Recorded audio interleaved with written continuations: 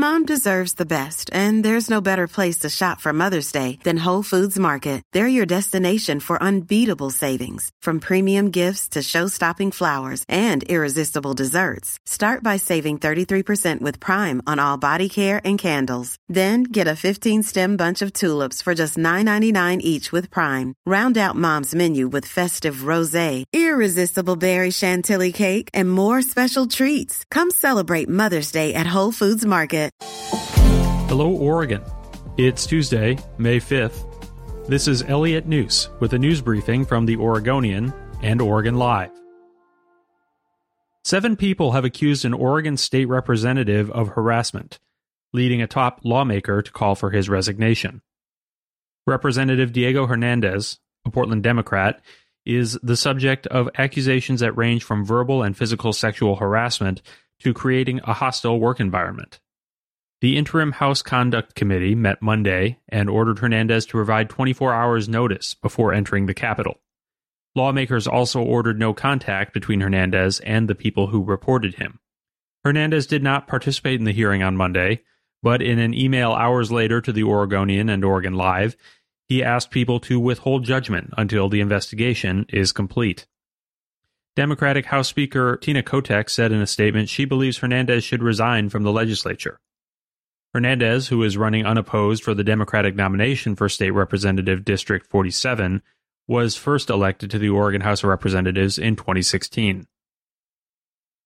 According to a survey from the National Restaurant Association, an estimated 4% of Oregon restaurants have already closed permanently over the last 2 months. That number could climb to 10% by the end of May.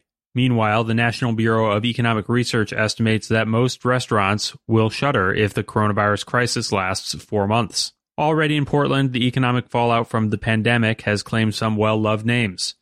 Helzer's, Liberty Glass, Ichidai Sushi, and Prosperity Pie Shop announced they would close. Clyde Common, a popular restaurant and cocktail bar, is shrinking its space and converting to primarily a to-go model until dine-in service is once again allowed. But the owner of the acclaimed restaurant says he doesn't believe it will ever return to the way it was.